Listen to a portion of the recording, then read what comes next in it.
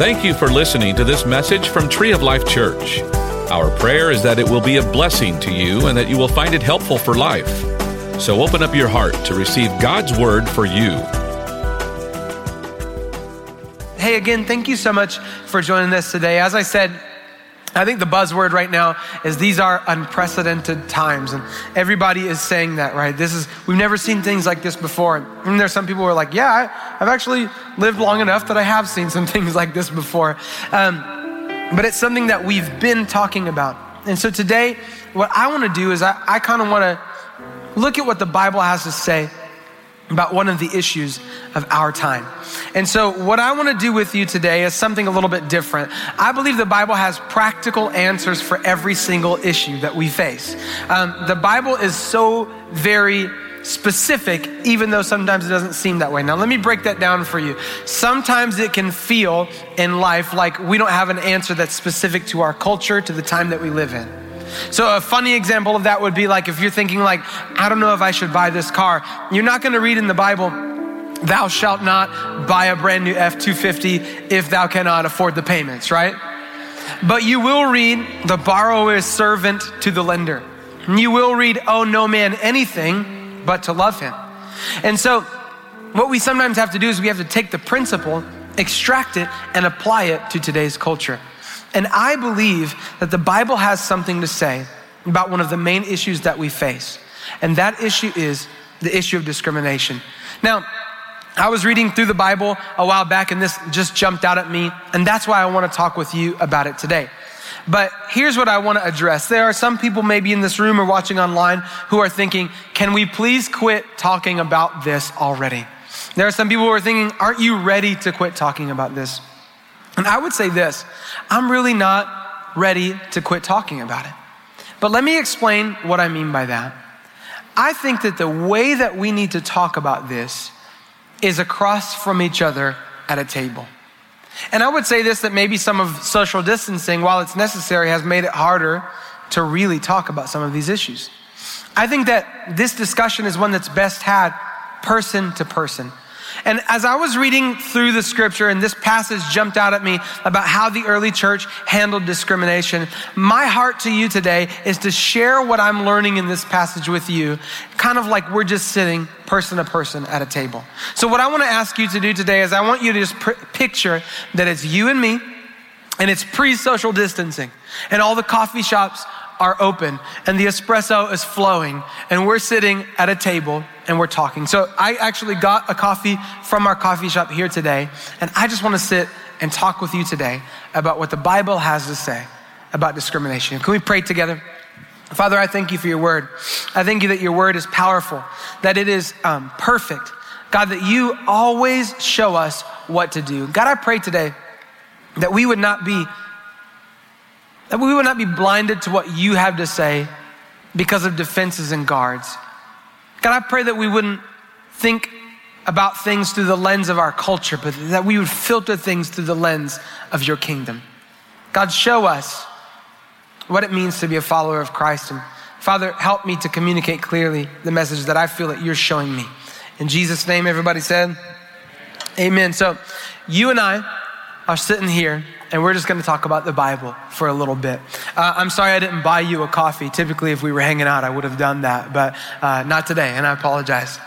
I want to read you this passage. It's in Acts chapter 6, verses 1 through 7. It says this, but as the believers rapidly multiplied, there were rumblings of discontent. The Greek-speaking believers complained about the Hebrew-speaking believers, saying that their widows were being discriminated against in the daily distribution of food. So the 12 called a meeting of all the believers, and they said, we apostles should spend our time teaching the word of God and not running a food program.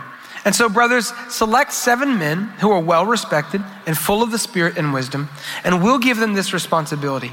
Then we apostles can spend our time in prayer and teaching the word. And everyone liked this idea. And so they chose the following: Stephen, a man full of faith and the Holy Spirit; Philip, Prochorus, Nicanor, Timon, Parmenas, and Nicholas of Antioch, an earlier convert to the Jewish faith. Now these 7 were presented to the apostles, who prayed for them as they laid their hands on them. So God's message continued to spread, and the number of believers greatly increased in Jerusalem, and many of the Jewish priests were converted too. So first I want to give you kind of just a little bit of historical context for this passage because it can seem pretty vague. But what was happening is, from what I can gather, the church was probably around 1 year to 5 years old at this time. It's about a year to 5 years since Jesus had died, resurrected, and ascended back into heaven. So it's very new, but it's growing rapidly. And they run into this problem. And here's kind of where the problem lies. There were two groups of people in the early church primarily. At this point, it was really comprised of Jewish people. They hadn't really branched out to non-Jewish people. And so there was mostly Jewish people, but within the Jewish culture, there were two different kind of subcultures. There were the Greek-speaking Jews, and then there were the Hebrew-speaking Jews. Now at that time, many Jewish people had kind of scattered across the known world. And so as they had scattered, they had adopted the Greek language as their primary language instead of Hebrew. Now what that meant is that they would worship in Greek. They would read the Bible or the Old Testament in Greek. And that was kind of like their whole cultural framework and background. The Hebrew-speaking Jews were from the Jerusalem and Judea in this area, and they still held on to speaking Hebrew as their primary language. They still held on to worshiping in Hebrew, praying in Hebrew, reading the Old Testament in Hebrew. So these people are the same ethnicity, same religion, but the cultural background was so different that you had to identify them differently. And the problem that the early church runs into is that they are taking care of widows within the church. They're distributing food, and the Greek-speaking widows are saying, hey, you're not taking care of us the same way you're taking care of the Hebrew-speaking widows. Now, this becomes a problem, obviously, because the early church is being accused of discrimination within its ranks. So to be clear, we're not talking here about ethnic or racial discrimination. We're talking about cultural discrimination. But I believe, again, the principle carries over into the racial discrimination that we see today. And so what I want to do is I want to go through this just verse by verse, and I want us to kind of break down what we can learn from each piece of the response that the early church had to finding out that discrimination was happening on their watch. So I would just challenge you today, let's kind of come into this with a clean slate, an open mind, and let's see what the church did about this. So let's start in verse 1. It says, but as the believers rapidly multiplied, there were rumblings of discontent. The Greek-speaking believers complained about the Hebrew-speaking believers, saying that their widows were being discriminated against in the daily distribution of food. Now, first I want to give you a sidebar, and this is not necessarily related, but you notice that the church was growing and problems started. I just want to pause and point out that anytime you're seeing growth in your life or in an organization that you're a part of, problems will come with it, right? Because you have to manage it as it grows. And our ability to manage and steward that growth and the problems that come with it, that kind of determines whether God can bless us with more growth. If we're faithful in little, then we'll be entrusted with even more. But that's kind of a sidebar. The thing that I think is really interesting, though, is that the diversity of the church created problems. And I think that's really interesting because diversity will always be more difficult than sameness, but it will always be worth it. And I really believe that because if you think about it for a second, if I only hung out with people who grew up in the same context as me, who think like me, who dress like me, wear skinny pants like me, and play guitar like me, who vote like me, my life would be pretty easy because it would be low friction. But if you think about a marriage for a second, in a marriage, we typically understand that the best marriage is often two very different people coming together because like a puzzle piece, they fit together and complement each other. If my wife were the same type of person as me, we would be vastly disorganized and every conversation would take 2 hours to get to the original point because that's how I am. But my wife is different than me. She's pretty matter of fact. She doesn't play around. She gets to the point. She's quick in her conversation. And when she keeps things organized, so we kind of work together. There can be friction because of it sometimes, but the friction is worth it because of the benefit. And I think the beautiful challenge of a multicultural context is I have to take my beliefs, my attitudes, my assumptions, and I have to ask myself, is this belief informed by scripture or by my culture? Because when I grow up in a culture where everybody thinks like me, it's assumed to be true. But the problem becomes when somebody from a different culture believes something else, I have to pause for a second and think, okay, is what I believe about this scriptural or cultural? And the tipping point is this: culture is awesome. I think culture is so fun. I love going to different countries and experiencing as close to firsthand as I possibly can what it's like to live in that culture. My wife and I don't do the typical touristy things a lot of times. We find like the weirdest restaurant we can go to because we want to experience what is it like to live here. And I think it's really important to note that culture is great, but the tipping point is right here. When culture disagrees with God's kingdom, culture is what needs to bow every single time. Culture is excellent. Culture is fun. But if culture disagrees with God's kingdom, it must bow. So the first thing the local church, the early church teaches us is that diversity is always difficult, but it's actually so worth it. And we've got to challenge our cultural assumptions by lining them up with God's word and seeing if they really fit. Verse 2, it says, so the 12 called a meeting of all the believers. And they said, we apostles should spend our time teaching the word of God, not running a food program. Now, the first thing I see here is that they called a meeting in response to it. And what that tells me is that the first response should be that we listen. Our first response should be that we listen. You know, we live in the age of the comeback, right? Everybody waits while someone's speaking, not so that they can hear what they have to say, but we form our argument in our head while they talk. Have you ever caught yourself doing that? Maybe on social media, you're typing so fast and you realize I've got to stop or else I'm going to hit enter and it's going to be bad. Is that just me or, okay. All right. The two laughs told me it's not really and nobody wants to admit it. So I get it. That's okay. But we live in the age of the comeback. And I think that part of it is because of the fact that, we have media that the whole entire structure is built on watching people debate on TV. We do that for fun. But then what happens is that we start to see people as someone to debate, not someone to love, not someone to listen to.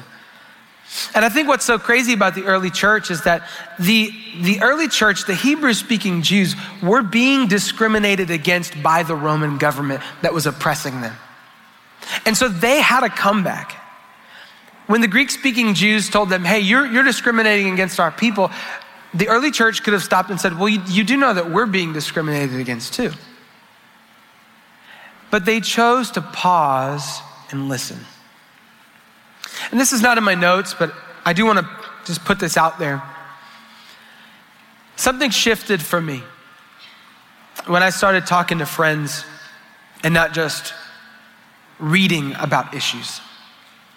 When I started talking to friends who were on the other side of issues, compassion shifted in me. I began to understand people's stories, and it wasn't anecdotal, and it wasn't something that I saw on TV, and it wasn't a stat even. It was someone with a face and a name and a purpose and a heart. And I think we've got to get back to the table of talking to each other, the table of listening. And the first response of the early church wasn't a comeback. It was to listen. And I would just ask, when's the last time that we listened just to listen? Maybe the next time that we have a comeback, we should pause and we should ask the Holy Spirit, okay, Holy Spirit, help me to listen to you and help me to listen to them. Maybe the next time you feel like you've got a comeback, maybe just replace it for a question. Tell me more about that. Tell me what it's like to be in your world. How did that make you feel? First response is listening. The other thing that we can sometimes think is that we're not responsible for it because it's not our fault. But the early church teaches us that we are all responsible to be part of the solution. Did you notice it says they called a meeting of all the believers? Now, I don't know where they fit all these people.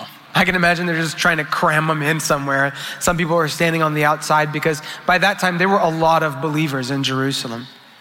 We're talking about somewhere around 500 by the time Jesus ascended into heaven. Peter goes and preaches a sermon one day and 3,000 people get saved. Not all of them were from Jerusalem, but stop and just picture, this church is growing. And they didn't just call a meeting of the people who were discriminating. They called a meeting of all the believers. And sometimes in our culture, we have this thought, well, I'm not a person who discriminates and I'm not a racist person, so why should I be responsible for this? And I would say that it may not be your fault, but once we become aware as a believer, it is our responsibility to help repair it. And the biblical model for this is Jesus. Because Jesus was not at fault for any of the sins that I've committed. He wasn't at fault for any of the sins that you've committed. Although I know that you're better than me, right? We just want to establish that. But Jesus came down from heaven, not being at fault, but choosing to take responsibility for my sins in order to bring a solution. And the beauty of the gospel is that Jesus took on my sin to provide a solution so that I could be reconciled to him. And maybe as believers, it may not even be anywhere remotely your fault. But maybe as a believer, you're called to be like Jesus, and I'm called to be like Jesus and take responsibility for something that maybe we didn't even create, and say, you know what, I'm gonna do this so that people can be reconciled to God and to each other. The other thing here I wanna point out in this particular passage is the believers did not deny that they were different from each other. There's a popular school of thought today that kind of says I'm just gonna be colorblind, and you heard Pastor Dave talk about that a few weeks. There's some people that really truly believe, and I believe with good intentions, believe that if we just stop talking about race, then the issue of racism will go away. I would actually submit to you that that is not the model that we see in Scripture or that we see Jesus following. And here's where I get that from. Jesus lived in a cultural context as a Jewish person where Jewish people did not like Samaritan people. It was along ethnic lines, it was racial discrimination. And it was vice versa as well. Jesus, in an attempt to break down the barrier of racial discrimination and prejudice, tells a story, and the story is of the Good Samaritan. And Jesus clearly identifies everyone's ethnicity in the story that he tells in order to draw some very important distinctions. So he says there was a priest. Well, the priest would be a Jewish person. He says, well, there was a Levite. Well, the Levite would naturally be a Jewish person. That was a tribe of Israel. And then he says, and a Samaritan came along, and he's telling this story to Jewish people. So Jesus, telling a story to people of his ethnicity, uses racial terms to help dismantle racist problems. And the thing about God is this: God looked at creation and he saw that it was good. And I believe that when God looks at the people that he's created, he sees their differences and he sees this is good. And our responsibility as believers is to see that same thing that God sees. See, diversity is not about erasing differences. It's about embracing our differences. Our role and responsibility is not to say, oh, I don't even see your color or your culture. I don't see your nationality and your background. Our role and responsibility is to say, I see it, I embrace it, because you're God's kid, just like me. And that is the model that Jesus represents. See, the early church could have said, hey guys, we're all one now, and we're not gonna talk about who's Greek speaking and who's not. And Paul did say there's neither Jew nor Greek, there's neither male nor female. But when you see it in its context, he's not saying they don't exist. He's saying there's no separation anymore. We're bringing them into one. And that's what the early church did. We walk into verses 3-4. And it says, and so brothers, these are the 12 apostles talking. It says, so brothers, select 7 men who are well respected and who are full of the Spirit and wisdom. And we'll give them this responsibility. And then we apostles can spend our time in prayer and teaching the word. Now, what this speaks to me is that if we as a church want to address the issue of racial discrimination, then we have to address both the spiritual and the structural. And where I see that is when you see that the apostles said, we're gonna appoint 7 men. So they were forming a team to fix the issue. And then they said, we want them to be full of the Spirit. So that's a spiritual thing. We want them to be full of wisdom. Now we understand that the fear of the Lord is the beginning of wisdom, right? So true wisdom comes from God. But let's think of it this way. We want them to be spiritually sound and we want them to be practically wise, right? Like the Bible will teach you how to access the throne room of God by praising and by getting into his presence, and that's spiritual. But the Bible will also teach you not to co-sign on a loan for somebody. And there's somebody out there that's like, oh, I wish I'd have read that first, you know? It happened to me, my kid. That was too far, sorry. But the Bible will teach you spiritual and practical. And what we see here is that the believers understood that we can't just address the problem spiritually and forget the structure, but we can't just address the problem structurally and forget the spiritual, because they are connected together. And there are some people who will say, well, we just got to vote and we just got to do this and we just got to do that. And I think those things are important. But if we only focus on the structural, we'll miss the spiritual root. And how many of you know that if you miss the root of something, it always grows back? I know, because every time I mow my lawn, I think I should probably pull that weed up, but I just mow it and let it grow back again. And it's always the first thing to grow back, interestingly enough. There are other people who believe we should just address the spiritual. We should just pray about it, and if we pray about it, God will fix it. But I would say that they're interconnected more than we know. And here's kind of how I would explain that today. When we look at the structural and the spiritual, a structural problem might look like, my schedule is so packed, I never have time to rest. The spiritual root might be, I'm afraid of letting people down. I have a problem with pleasing people. I need people's approval because I don't realize that God already approves of me. So I say yes to everything. I don't have the capacity to say no. It might look like, I work way too much. I don't see my kids, and I do it. That's my structural issue. I do it not because I'm greedy, but I do it because I have this fear deep inside that God's not going to provide for me. That's a spiritual root. And so the apostles saw that there was a spiritual root and a structural fruit, and they had to work together to fix both of those things. Now this leads us to another important point, is that the apostles understood this.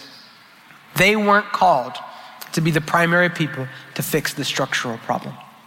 The apostles taught us that we have to all know our role in ending discrimination. Because the apostles said, and it can sound kind of cold if you don't read it in the right context.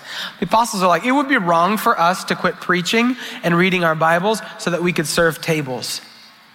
And it sounds kind of harsh, but what they're saying is, listen, we know this needs to be taken care of, but we're the spiritual side of this equation. We're not necessarily the structural side. So let's set up some structure, find some guys who are called to that, and we'll take care of the spiritual side. Now, what it means also too is that everybody's involved a little bit in both worlds. Does that make sense? The apostles helped set up the structure, so they were involved in the structure. And then the men who were involved in the structure were supposed to be full of the Spirit, so they were involved in the spiritual side. But we have to step back and ask God, what's my role in this? Maybe you're structural. Maybe you own a great business and you can be part of diversity in the workplace by hiring people of different ethnicities to be part of your leadership team. Maybe you're spiritual. Maybe you're just called to sit at coffee shops with friends and build bridges. And maybe you're called to, I think the most important calling of all that we all are called to, in praying over all of this. Whatever your role is, you've got to ask the Holy Spirit to show it to you and then give you the courage to fulfill it. In verse 5, it says, everyone liked this idea, which can we just say that was a miracle in the first place, right? Have you ever decided where to go to lunch? Like nobody even agrees on that. They chose the following: Stephen, a man full of faith in the Holy Spirit, Philip, Prochorus, Nicanor, Timon, Parmenas, I always think that name sounds like Parmesan, and Nicholas of Antioch, an earlier convert to the Jewish faith. Now here's what's fascinating if you study this out. Every one of these names was a standard Greek name. Now what that means is like, I go to Mexico a lot. My name, Cody, does not translate in Spanish. My favorite is going to Starbucks and watching how they spell it today, My favorite one was Kogi with a G. That was awesome. So these names were not translated from Hebrew into Greek. These were just regular old Greek names. That may not seem like a very important thing, but what it tells us is that each of these men that they chose to be a part of this task force to help fix discrimination against Greek-speaking Jews were Greek-speaking Jews, with the exception of one. And that one person was Nicholas of Antioch. He was an earlier convert to the Jewish faith. Now that means that he was not of the same ethnicity as them. Actually, he was from the region that would be modern day Turkey, and he had converted to Judaism and then eventually into Christianity as well. And so what we see here, this principle, is that any solution for discrimination must include people from diverse backgrounds. We have to involve people of various ethnicities in our solutions for racism and discrimination. Now, inclusiveness is a really hot topic today. Everybody's saying we have to make sure that people of different ethnicities are involved, not just in an organization, but in the leadership structure of an organization. But if I could just point this out, the Bible was telling us this over 2,000 years ago. The early church was modeling this over 2,000 years ago. They knew something that you and I think, could learn from. When we include people of different backgrounds, we begin to reduce our blind spots. I was getting on the freeway the other day and I looked over my shoulder to check my blind spot, and I didn't look long enough or far enough, and I missed a car. And I'm glad that they were nice, probably nicer than I would have been, because I didn't see him and I just started going for it. And then I had to do the "I'm really sorry" thing, you know? A blind spot is something that we can't see.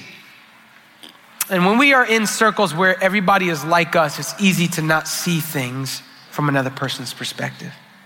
When we become inclusive in our leadership, what we in essence do is we reduce our blind spots, because somebody from another culture might say, "Hey, I don't know if you thought about it this way," but somebody else might see that as this. And we begin to think in a more inclusive and diverse way. And it actually serves to help us spread the gospel. And so we have to remember that we need to include people of diverse backgrounds. Verse 6 says this: "These 7 men were presented to the apostles, who prayed for them as they laid their hands on them." And we don't need to spend time on this, but it goes back to this thought. Any solution for racism and discrimination must include prayer. If we don't include prayer, we will never address the root, and it will never be fixed. And the apostles knew that it could only be done in the power of the Holy Spirit. In verse 7, our final verse, it says, "So God's message continued to spread.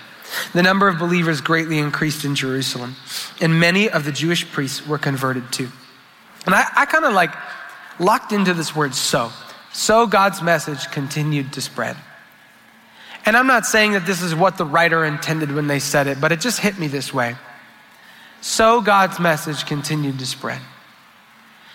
I think we could say, would God's message have continued to spread if the early church had let this issue go on and not addressed it? And it's really interesting because not only did it spread, but it spread rapidly, and the number of believers increased greatly. And if you break it down even further, the people that they chose to be a part of this task force helped push the gospel immensely. Stephen was the first Christian martyr ever. And part of the reason that he was killed for his faith was because he was preaching to Greek-speaking Jews from northern Africa, from modern-day Turkey, in different areas. Philip, one of the people from the original task force, goes to Samaria and preaches the gospel to the people that the Jewish people were separated from on ethnic lines, and they receive the Holy Spirit, and God just pours out his presence there. Later on, Philip is led by God to minister to this man, and this man is the treasurer for the queen of Ethiopia. So now what we see is Philip, the Greek-speaking believer who was appointed to the task force to help reduce discrimination against Greek-speaking believers, preaches the gospel to people from an outcast ethnicity in Samaria. And then he preaches the gospel to a government official from northern Africa, who we can only presume probably took it back with him. The gospel begins to spread in ways that we wouldn't have dreamed. The other thing that you see here is that the Apostle Paul was a Greek-speaking Jew from modern-day Turkey. If the early church didn't address these issues of discrimination, how quickly would the gospel have spread? We can't really say, but I could assume it would have been a lot slower. The other thing that we see there is that influential people, priests, receive the gospel.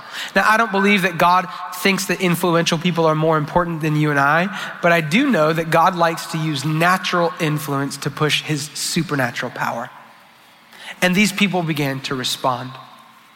You know, when the church is undivided, the gospel is undeniable.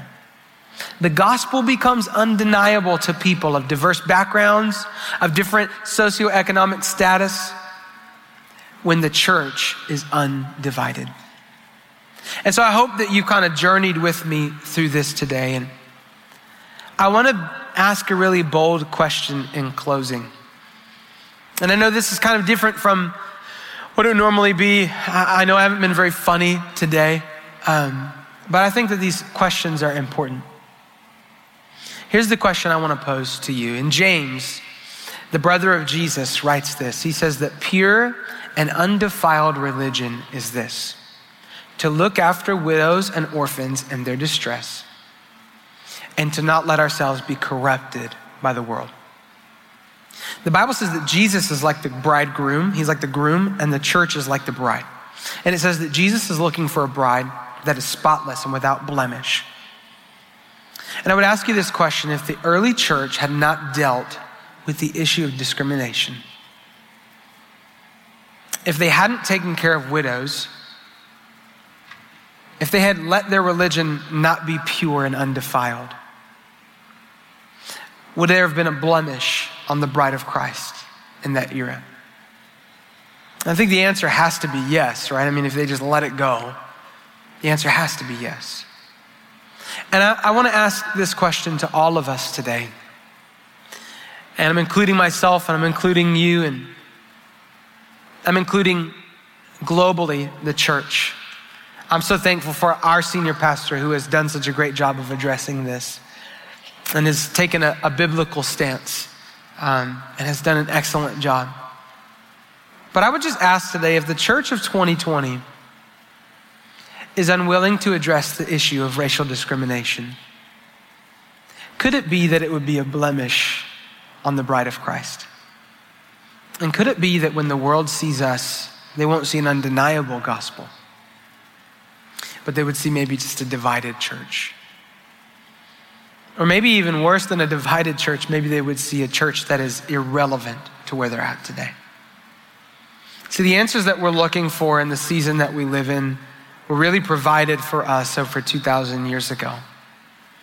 And we just are following the biblical pattern and the biblical model that launched the early church into a great season of growth that impacted the known world at that time. We're sitting here today, I would argue, because the early church dealt with the issue of discrimination. Will you pray with me today? Father, I thank you for the chance to do something about this. This could sound like a heavy message, but the beautiful thing about this is that you provided us the answer key right here in Acts chapter 6. Sometimes in our world, we just shut down the noise because we think this is too much for me to process and it's too big for me and my voice doesn't matter. But God, I just know that when the church operates biblically, the world takes notice. And so this could seem like a heavy message today, but I just want to encourage everybody under the sound of my voice. This message doesn't end with what if. This message ends with we can. We can learn to lean in and listen like the early church did, to not be part of the culture of the comeback. We can choose to be part of a solution. We can choose to take responsibility for things that aren't our fault, just the way that Jesus did. We can choose to include people of different ethnicities in our day-to-day lives and activities. We can choose to build bridges, and we can choose to know our role and to play it. We can choose to pray. We can choose to embrace diversity instead of trying to erase our differences. And if we choose all of that, then what we'll choose is the spread of the message of the gospel of Jesus Christ. We hope that you enjoyed this message. You can find more messages and information about Tree of Life Church at treeoflifechurch.org. We'd like to invite you to come visit us at 5513 IH-35 South in New Braunfels, Texas, or you can watch us on live stream. Thank you again for listening.